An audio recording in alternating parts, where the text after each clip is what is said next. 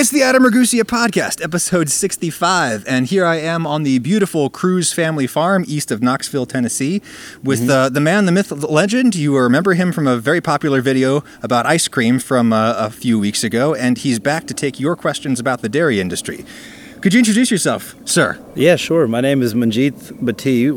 We dairy farm in Knoxville, Tennessee, and we milk cows twice a day, and we take that milk and we make ice cream with it and make buttermilk with it and whole milk. And I'd love to answer questions about dairy farming when I'm not dairy farming. So I've invited questions from y'all, and the most popular one is also the one that might be kind of hardest to deal with, but it's like a third of the people asked a version of this question. Yeah. So let's go ahead and do it. Great. So here's just kind of, this is the more extreme version that I got. Yeah. So this is from Will. Will asks, I've heard a persistent myth that dairy cows have to be pregnant to produce milk and therefore are routinely impregnated. Then the fetus or baby cow is killed at some point so that the milk can be collected for human consumption instead of the calf. I've heard several different tellings of this from various sources. Is there any truth to this myth? And what is the actual process for getting a cow to produce milk? Yeah, well, like so many myths, there's probably a little bit of truth to that myth. Let's. It's a couple of questions. Let's see here. Yeah. Okay, persistent myth that have to be pregnant to produce milk. Okay, let's tackle that one first. So, you do have to, like any mammal, all mammals have to get pregnant to produce milk. Hmm? No, they don't have to get pregnant. They have to actually have a birth, right? Right. To produce milk. So that is true. Cows do have to have calves to produce milk. Are they routinely impregnated?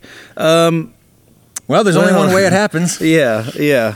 I think the implication here is that they're impregnated in a non-traditional way, which would, there's two ways for cows to get pregnant. They can either get pregnant from a bull or they can be artificially inseminated, which is a practice that's widespread in the agricultural industry and started in the 1950s.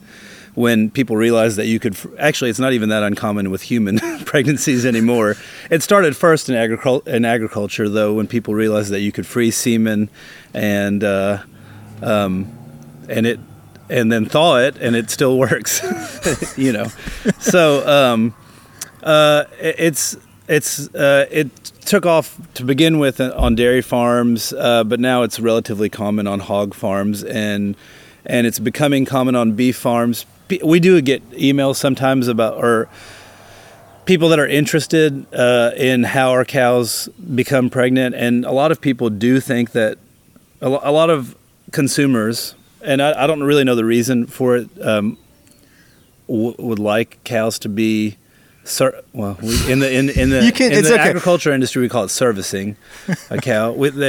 Cows want to be naturally serviced by a bull. In any case, Jesus. We at Cruz Farm we use bulls, but it's really, I don't have any personal feelings about whether artificial insemination is bad or good. I just think bulls are a little easier. Do you want to know how you artificially inseminate a cow? Is that? Well, no, I didn't before. Yeah, but now my breath is bated. Maybe this can be edited out if it needs to be. It's really fascinating.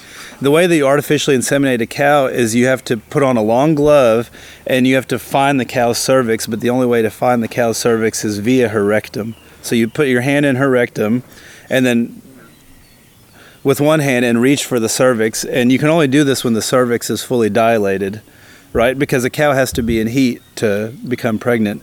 Usually a cervix is tight. I don't know if this is a camera. It's very tight, and it dilates when a cow is in heat, and then you can slide a small needle through the cervix. So you're holding the cervix in one hand through the whatever, the anal walls or whatever it is. I don't know what the technical term is. And then you thread a needle that has the semen. It's a 1/4 cc straw of semen, and then you deposit the semen on the ovarian side of the cervix or whatever, the non-vaginal side of the cervix, and then hope that 12 hours later an egg will drop. Semen can live for up to 72 hours, where an egg can only live for 12 hours. So you kind of want the semen to be there before the egg is there.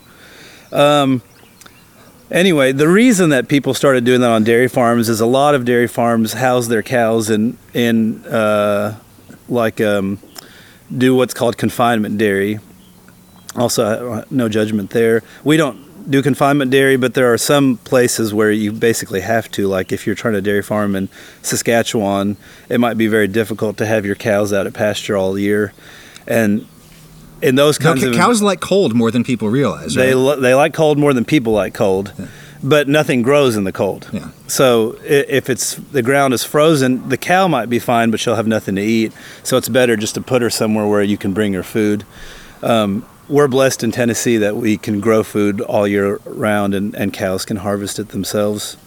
In a confinement system like that, it can be a little bit dangerous to have a bull walking around if you have a lot of your employees walking around trying to feed cows, and so so that's could get interesting. Yeah. That's why artificial insemination is good for those kinds of scenarios, and for us, that's why maybe a bull is better because we're pastured dairy farmers. So bulls are easier anyway. So that was the first part of the question. Well, hold on. So I think maybe we should talk more broadly about the entire process of calving and all of that. So how. So I mean, good question. Good point. Let's go ahead and specify for people who don't know that, if not all of the dairy industry is like Cruz Farm in Knoxville, Tennessee. Okay. Yeah. That's right. This is the kind of farm where, if your daughter was a cow, and she had to go off and be milked somewhere, you would want to send her to Cruz Farm. Okay. Yeah. But most dairy farms, that most grocery store milk comes from in the United States and in similar sort of systems is it's the cows hardly see the outside, or maybe don't see the outside ever. Yeah. I mean, it's debatable. We could be anthropomorphizing animals in imputing a sense of happiness to being in the outdoors to them. It's possible that cows enjoy a climate-controlled environment, and they have these confinement systems. They have water beds now and stuff. I mean, and AC and stuff. So it could be that kind of cow is happier. In fact, most humans we seem to like that too. The air conditioning. But now, is that better for us as humans? I don't know. That's a whole nother rabbit hole you can go down. Sure, yeah. But at Cruz Farm, our cows are at pasture. It's a pretty traditional kind of situation here. Right. It's about as traditional as a fundamentally modern setup could be. Yeah. So within that context, how do you guys make a cow start lactating around here? Okay. So and what happens to the baby? So when a cow, she'll have her first lactation when she's 24 months old. Typically 24 to 28 months old. And before that, she's known as a heifer, right? She's a heifer, yeah. And in the dairy industry, we have this weird thing where even after a cow has had one calf, she's called a first calf heifer. So even during that first lactation, because you have your milking herd within your milking herd. Technically, none of them are heifers, but all those first calf heifers have different nutritional requirements than the rest of the herd. So it's handy to separate them off and call them something else. Because at 24 months old, that cow that has had her first calf is not fully mature. She might weigh 800 pounds and everybody else in the herd weighs 1,000. So during that first lactation, she is needing to make milk and maintain her maintenance. She needs maintenance feed, and then she also has to grow, which means that she has higher nutritional requirements than a cow. So technical difference. We call them first calf heifers. Right. But so you have heifers that are calves, and then when they have their first calf at 24 months, they start lactating, and they have 4 teats, and they produce milk out of those 4 teats twice a day. Or, constantly, actually. You're talking to me like I'm one of your kids all of a sudden. You're explaining the birds and the bees to me. We do a lot of, field trips and stuff. So there you go. I have trouble knowing where to start. Anyway, Mommy and Daddy care, love each other very much. And then what happens is, if you artificially inseminate, the dairy industry has sexed semen, which is semen that they've run through some kind of centrifuge or something, and they when you get your quarter cc straw of frozen semen, it is 92% female sperm or whatever. Because if you didn't know, it's the sperm that decides the sex, right? Oh, okay. Of the calf or whatever. Sure. And but we use bulls, so we have traditionally you'd have 50% of your calves that are born are bull calves, 50% of your calves that are born are heifer calves. Okay. And so on a commercial dairy operation, an industrial dairy operation, they would be producing mostly heifer calves. These right? days, on an artificially inseminated, Yeah. Although conception rates are worse with sexed semen because it's the viability of that semen's worse. But. So is that perhaps why we've seen one of the other reasons why we've seen the veal market decline in the United States is that before in the traditional dairy industry, you've got lots of male calves around who have no utility on a dairy farm, and so I don't know. I think the veal market is.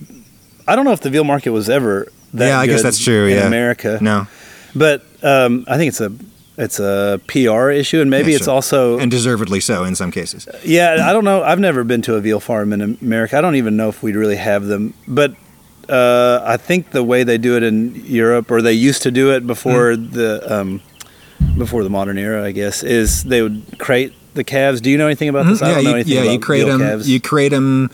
The really brutal way you do it is that you crate them in such a way that they cannot really even stand up. Okay, so it's inhumane. You're trying to keep their muscle from developing and getting tough. Yeah, kind of like inhumane in the same sense that gavage would be for foie gras. Like you're like trying to create a perfect piece of meat. Right. Yes. But through inhumane methods. Yes, even if you are fine with the idea of killing an animal to eat it, which I think both of us are, you still have all the more obligation to provide that animal with a nice life while they're here. Yeah, that's right. And that is not a nice life. Yeah. But anyway, so on a traditional operation like Cruz Farm, you're getting evenly sexed male female calves. That's right. Yeah. So what becomes of the calves is what everyone is wondering. Okay.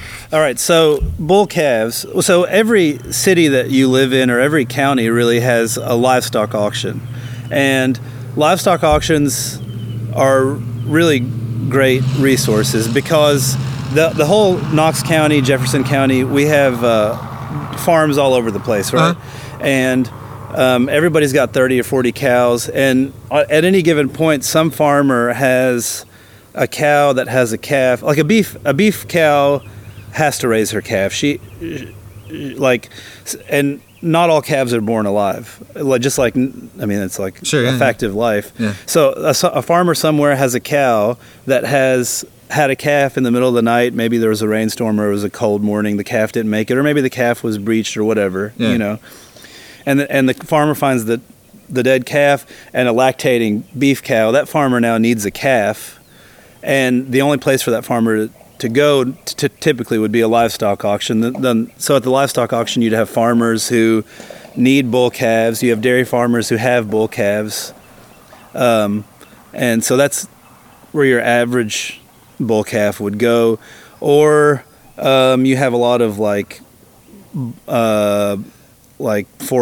sell a lot of bull calves to kids who are doing 4-H projects and want steers that they're going to show in the fair in September. Yeah, and you could also just sell them to a beef farmer, right? Oh no, it's not the right kind of cow. Yeah. No, sell what, the calf? No, it's not the right kind of not the right kind of bull. Sorry, it's not the right kind of animal for beef, right? It is. I mean, they're okay. Jerseys don't grow super fast, but if you have a cow that's lactate, like a beef cow, let's say even Angus cow, and her calf has died, you do need to try to replace it quickly before she dries up with another.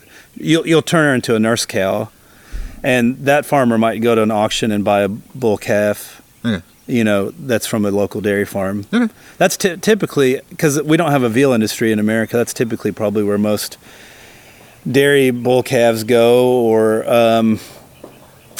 we have a farmer in town who he doesn't buy Jersey calves, but he buys all the Holstein calves.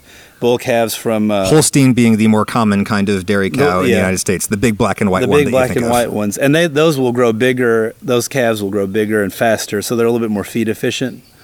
The steers are anyway, and he buys all his bull calves from that farm in Loudon, Sweetwater Valley. The cheese people. So and then he sells beef to the Stock and Barrel, all those places downtown.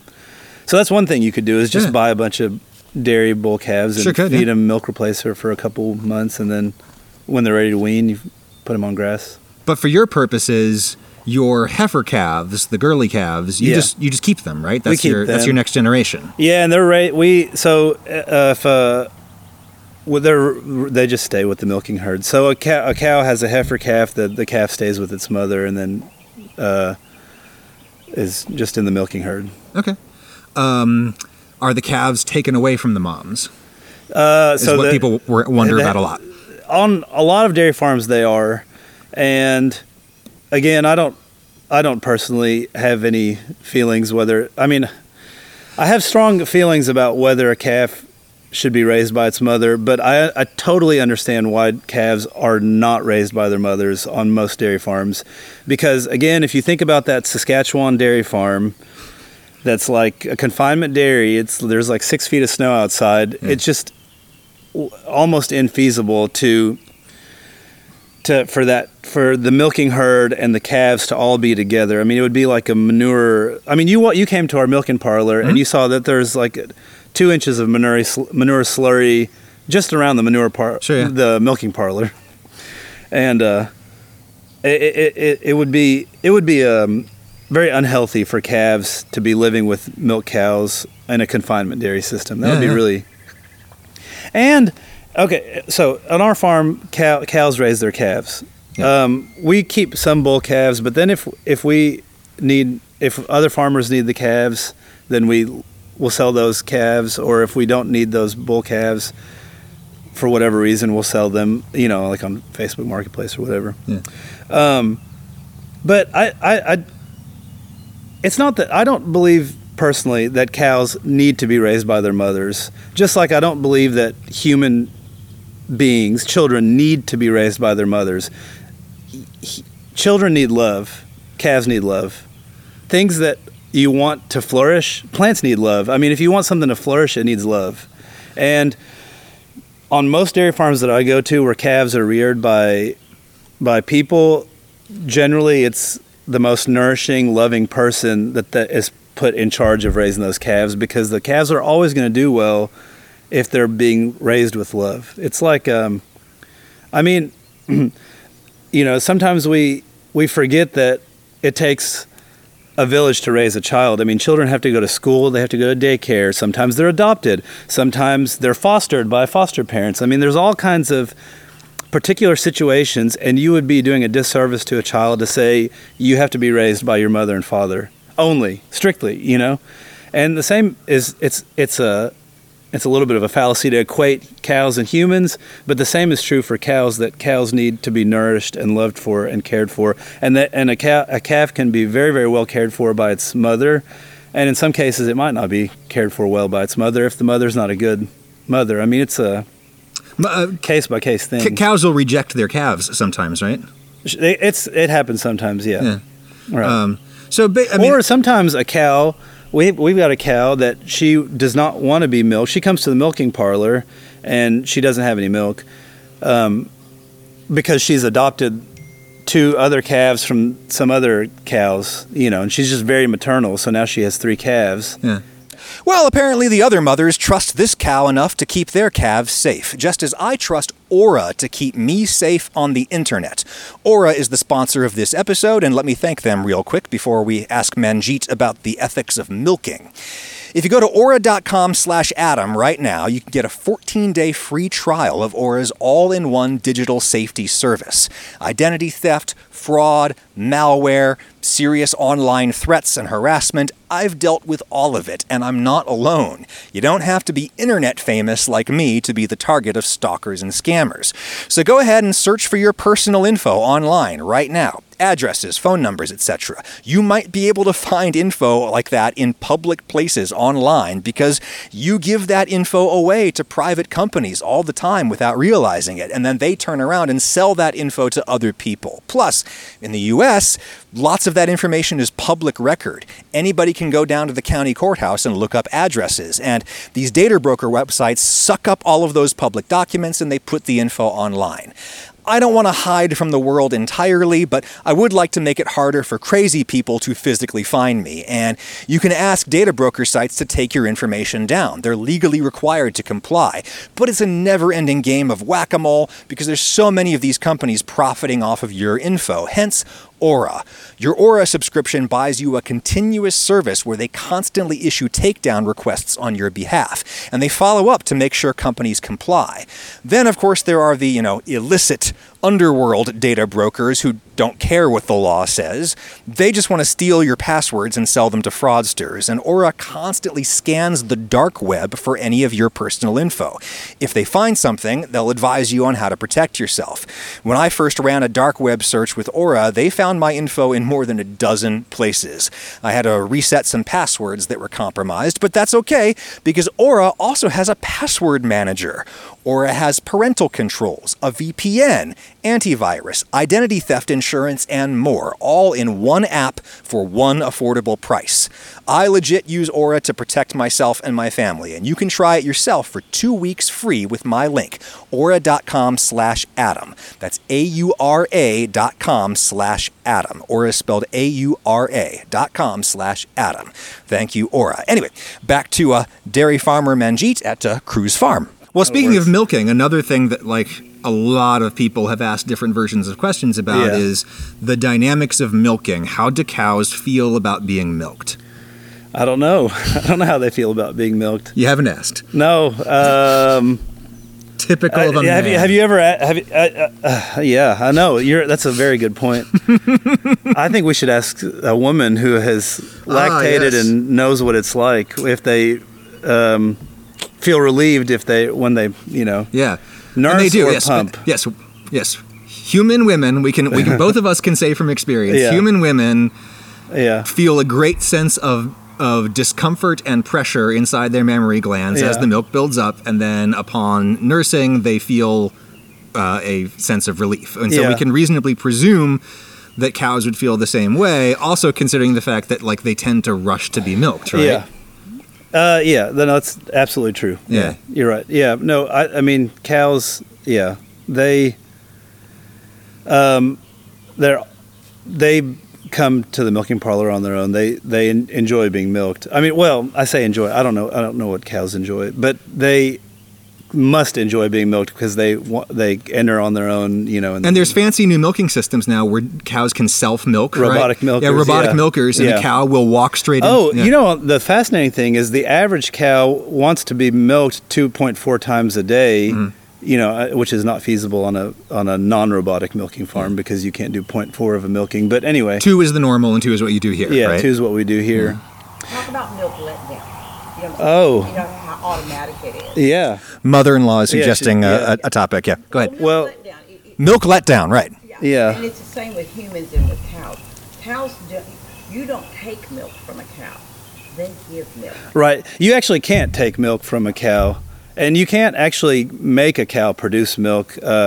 Cows, this is like a really, I think this is something that people don't maybe know about the dairy industry, is that cows can only lactate if they're in a non-stressful environment, if they're comfortable, and if they let down their milk. So when a cow walks into the milking parlor, she doesn't, you can't go ahead and start milking her until she decides.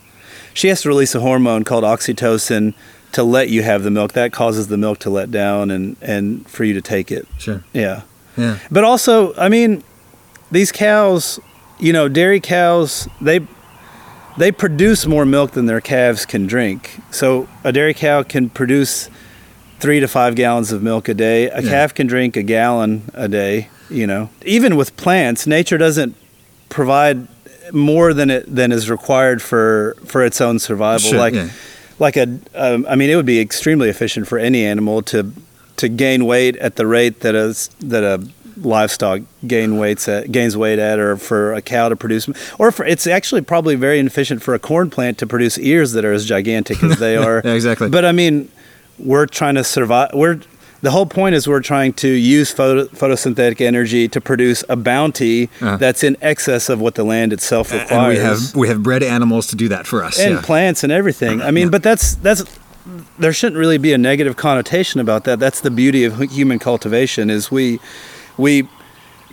nature gives us so much photosynthetic energy every year. That photosynthetic energy needs to feed the acre of land that is there, all the bugs that are in the soil, all the earthworms, all the critters, all the skunks and raccoons and deer and whatever. And then over and above that, it's our job to cultivate a surplus amount that we can then use for ourselves. Where we run into problems is if we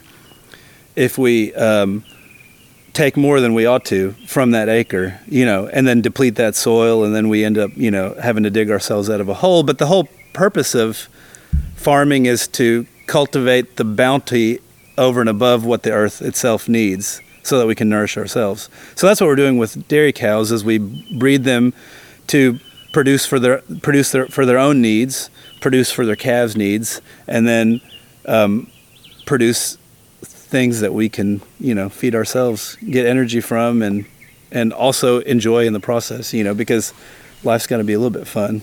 And in New Zealand, where they have a really huge and fascinating dairy industry, some of them have been moving to 1 milking a day, I've heard. Have you heard about that? Yeah, they do. Yeah. What do you make of that? That seems like that would be painful for the cow. I think that most of those farms that move over to 1 milking a day, they have to change their genetics so that they are milking cows that can handle 1 milking a day. Yeah. Again, I don't know. Because otherwise they would just shut down, right? I mean, production would just shut down. If you milk a cow once a day, if she has not the appropriate genetics for that management style, you might tell her to dry up by only milking her once. But they apparently make it work. They get 70% of the milk that you would typically get from twice a day milking. Yeah. It's interesting. I could go down so many rabbit holes here. This is the rabbit hole show. What's interesting to think about is the environmental impact of milking once a day versus twice a day. Because let's say a cow eats 40 pounds of feed every day. Let's to make math easy. Let's say 20 pounds of that I say feed. Let's just say forage dry matter. Yeah. So if you take all the grass that she eats 300 pounds of grass, and take out all the water, what's the dry matter that's left? Let's say that's 40 pounds, because that's what it is for a Jersey, 40 to 45. Let's say 20 pounds is for maintenance and 20 pounds is for milk, right? So you're getting, and let's say you get 5 gallons of milk. So you're getting 5 gallons of milk from 20 pounds, and then there's 20 pounds of maintenance. Well, if you milk her once a day, your maintenance requirement's always going to be the same, but you're getting 70% as much milk.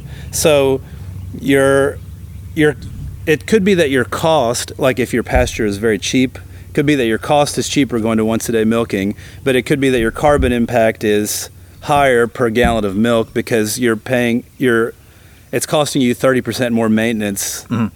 That's why there's a whole debate in the dairy industry about, climate impact and whatnot, because when the public becomes concerned about a certain issue, it takes 3 to 5 to 10 years for that issue to be seriously considered by farmers, because farmers don't know which new issue is really the one that's going to affect what people the consumer behavior. Yeah, consumer behavior. Yeah. So climate's a big issue now. I don't know if I'm. Oh no, I was just checking the time, just seeing where we're at. Oh, yeah. You're good. It could be a long one. Climate's a big issue, and so now. In all the dairy magazines that we get and stuff, there's always articles about how dairy farming, how the consumer perception of how dairy farming affects the environment, and what we can do as dairy farmers to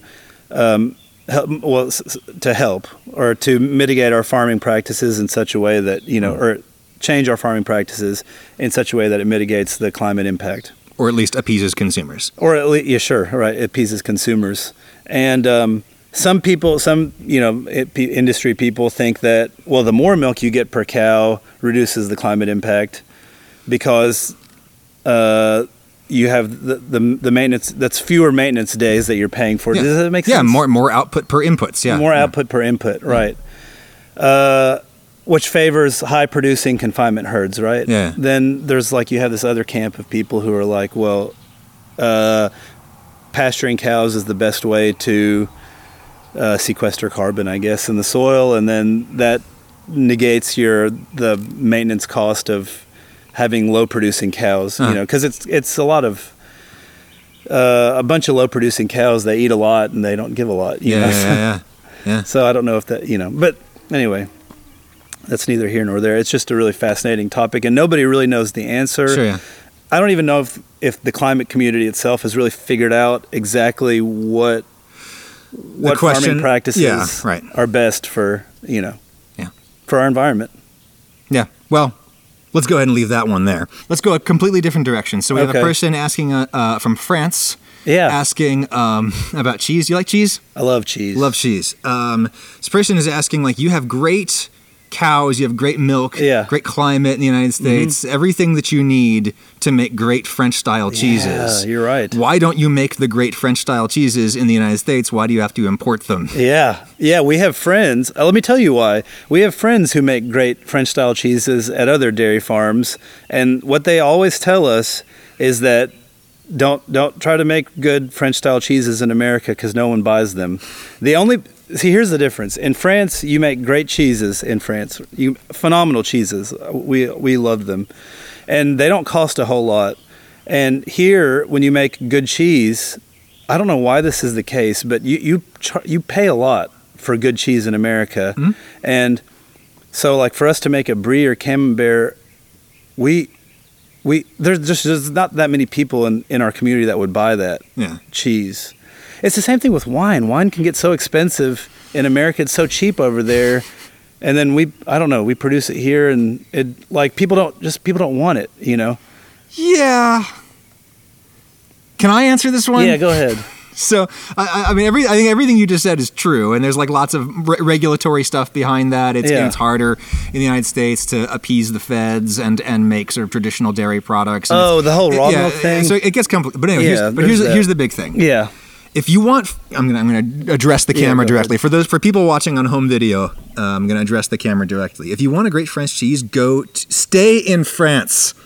Okay? If you want a great American cheese, come to the United States. Uh-huh. Stop trying to make something.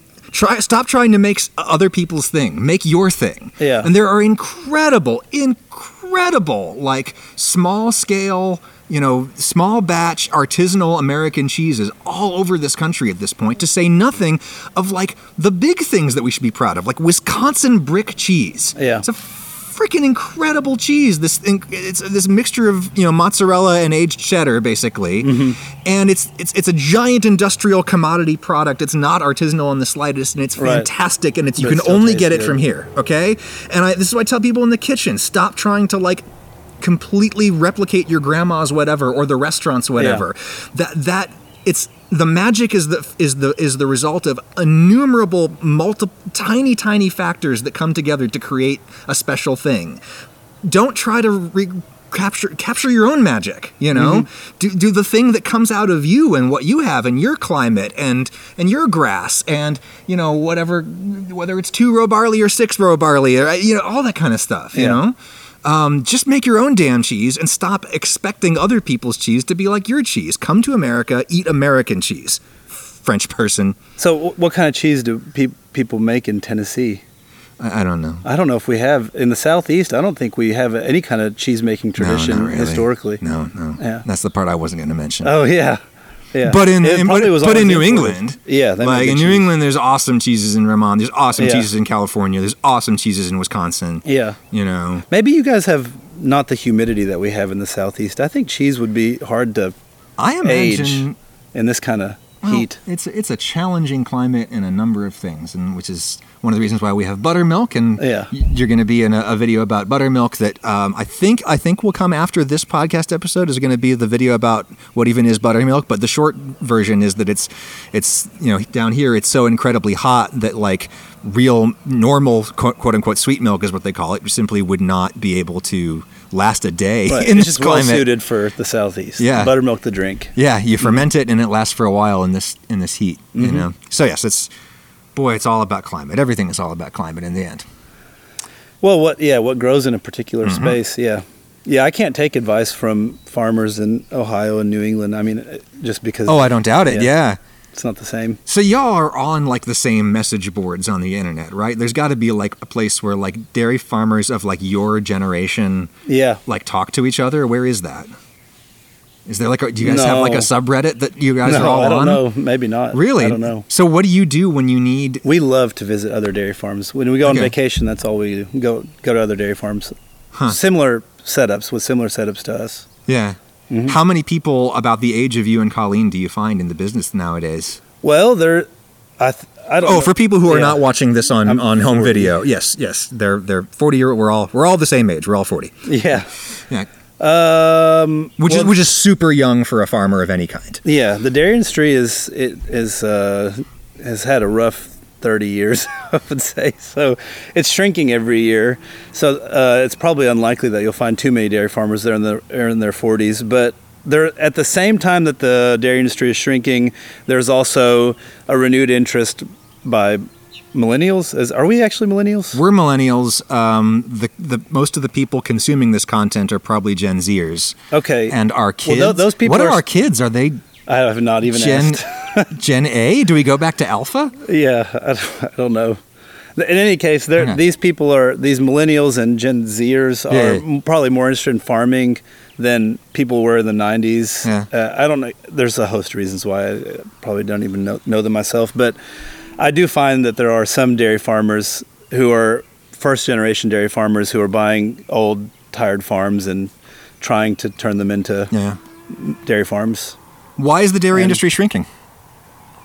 Well, in a broad sense, I guess it was artificially kind of inflated in the 50s and 60s and 40s and 30s. I mean, and again, I don't know if this was like any kind of intentional thing on the part of the U.S. government, but the U.S. government really did encourage people to drink milk for a long time, and milk consumption in America went up. And so to some extent, to the extent that the U.S. government's not encouraging milk consumption to the same degree, milk consumption's going down, fluid milk consumption's going down, and so what is that? So like demand has gone down some.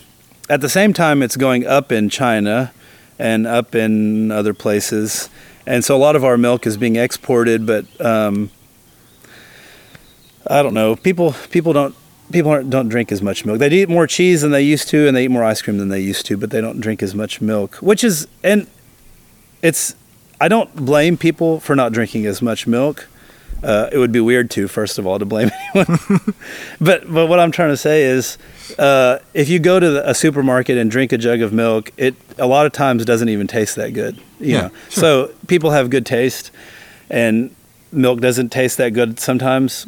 A lot of times, like especially if you go, okay, let's say you go to like a big store, and it's one of these stores that has their own private label milk, and generally doesn't taste all that good. Pasteurized and homogenized to death, and usually not as fresh as you would like it. Yeah. On that subject, Jonathan asks about raw milk. Yeah. Is it as dangerous as people think it is? How can you is there such a thing as safe raw milk, unpasteurized milk? That's a great question. Is there such a thing as safe raw milk? Well, some raw milk is cleaner than others. It depends on how good a job the farmer's doing. So Jonathan asked specifically what you mean by clean. What makes the milk clean? All cows are, teats are very close to legs, and legs are very close to the ground. So all cows are dirty. Well, if you think manure is dirty, I guess that's another topic. But anyway, all cows are dirty when they come in to be milked, and some farmers can do a better job, or do a better job at cleaning cows before they milk them. So that raw milk, I would say, would be cleaner. Yeah. Is there any such thing as safe raw milk? I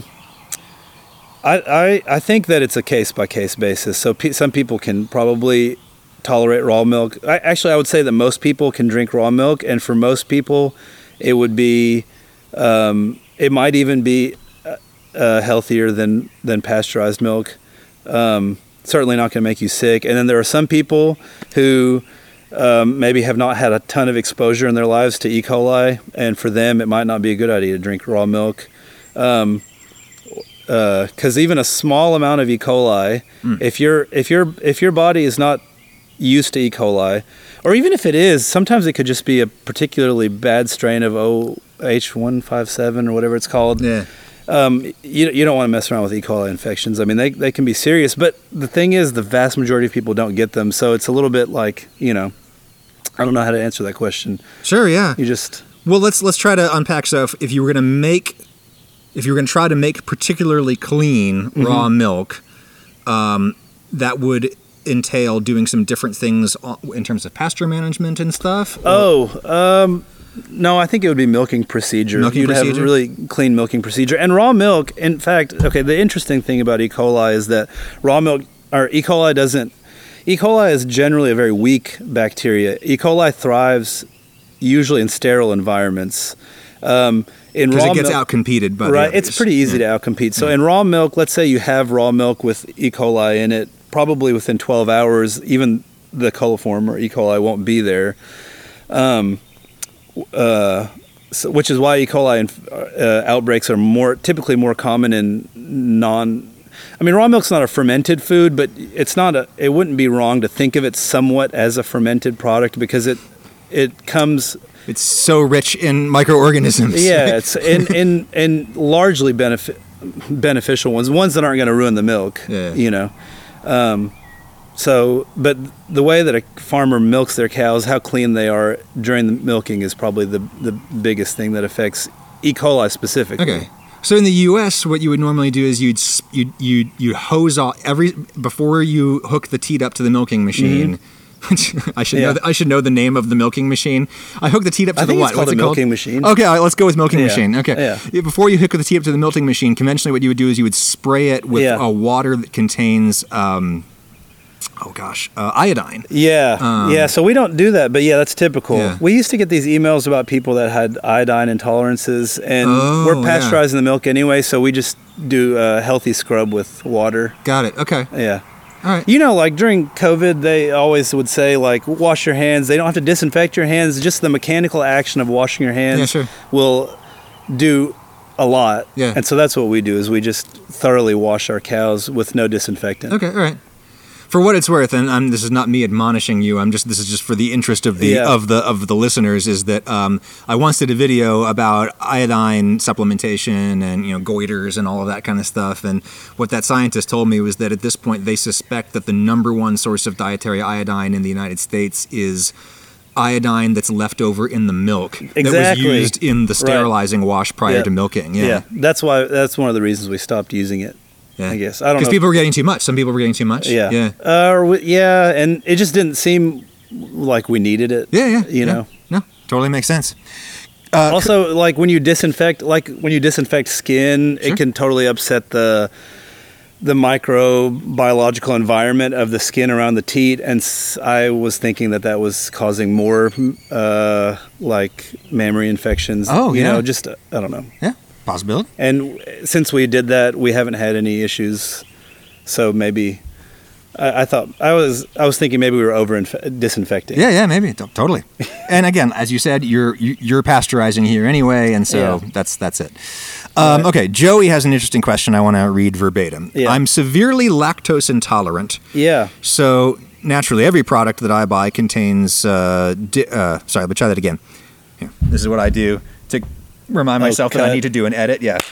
I slap so I can see a thing. All right, Joey.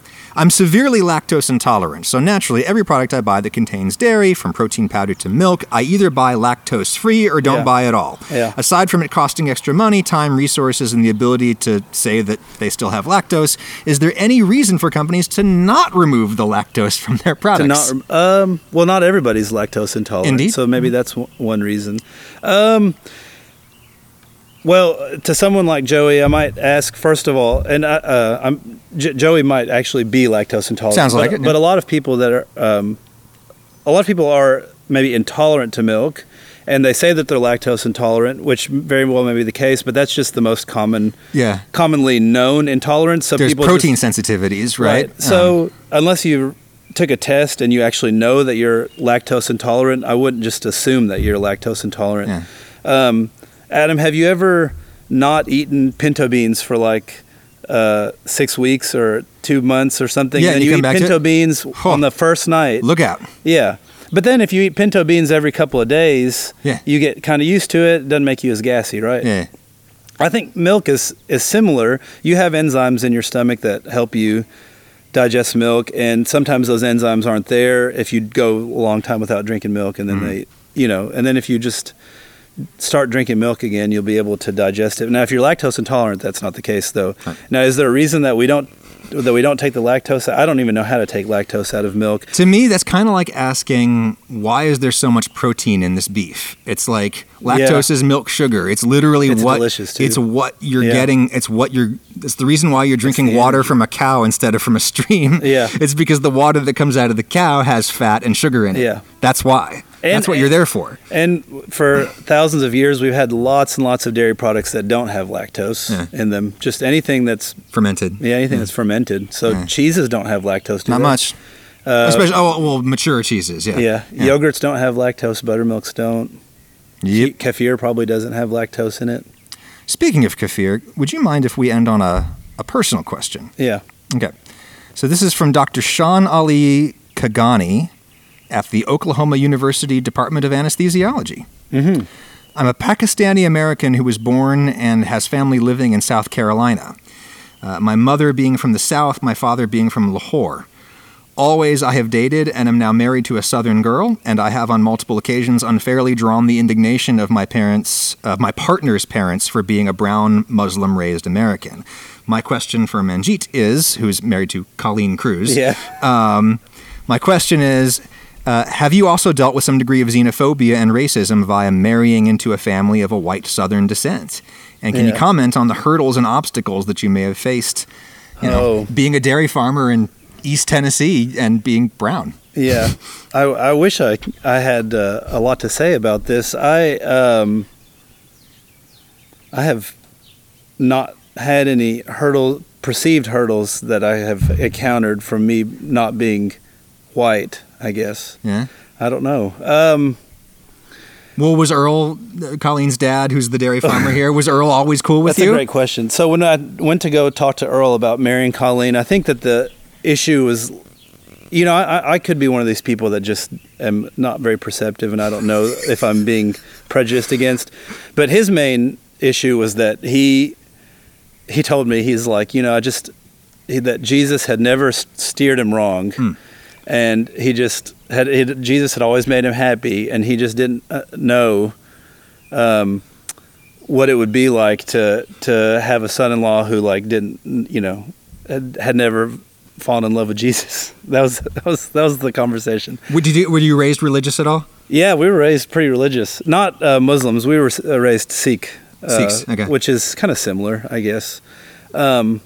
Sikhs are the nicest people in the world. Are they? That's great. I'm glad you think that. Is that idea in my mind the product of the Sikh PR campaign? Yeah, we have a good PR campaign, I guess. To establish themselves as the nicest people in the world. But you guys seem to actually be the nicest people in the world. But anyways. America is a pretty awesome place. For prejudice, because I travel a lot, and I lived in Germany for 2 years, and I've been to India before. And if you're a white dude walking around in India, people are going to give you some pretty strange looks, And I mean, like in Knoxville, we got. I mean, it's just. I don't know. I don't know how to answer the question. I've not personally had any instances that I can recall where there was much of an issue. Well, times are changing. To my skin color, yeah. It's actually really fascinating too, because I was a little bit concerned because I'm from Nashville, which is a big city, and I had a lot of Indians in my high school, a lot of Jewish kids, a lot of black kids, and a lot of white kids. And so getting married and moving to East Knox County, I did maybe worry on some level, but people just want you to be able to relate to them. I feel like whenever I go to the co-op, as soon as I start talking about whatever my problems are with my wheat crop or my cows or whatever, then I'm instantly relatable, and people don't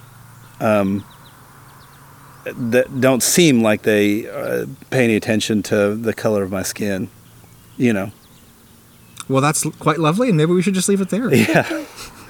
Acknowledging that other people's experiences are not nearly as lovely, but that doesn't take away from. I can't speak for other people. Yeah.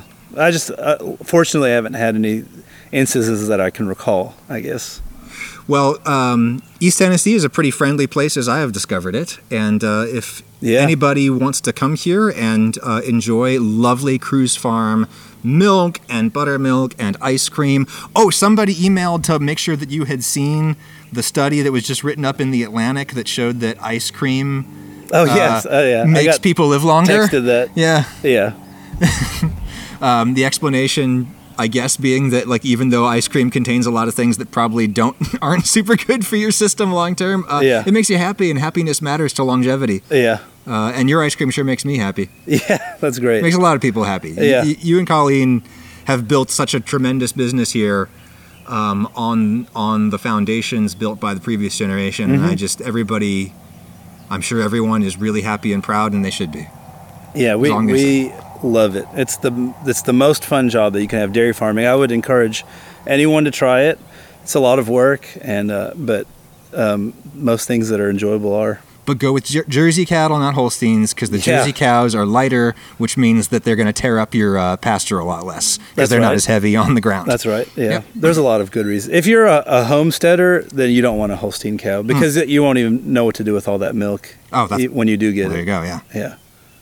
Menjit, you're the best. Thank you. Thank you, Adam. Thus concludes the program. We'll be back to whatever I normally do next week. What's my normal sign-off? Oh, I always say, because I'm an old man now, I say, make good choices. That's right. And I'll talk to you next time.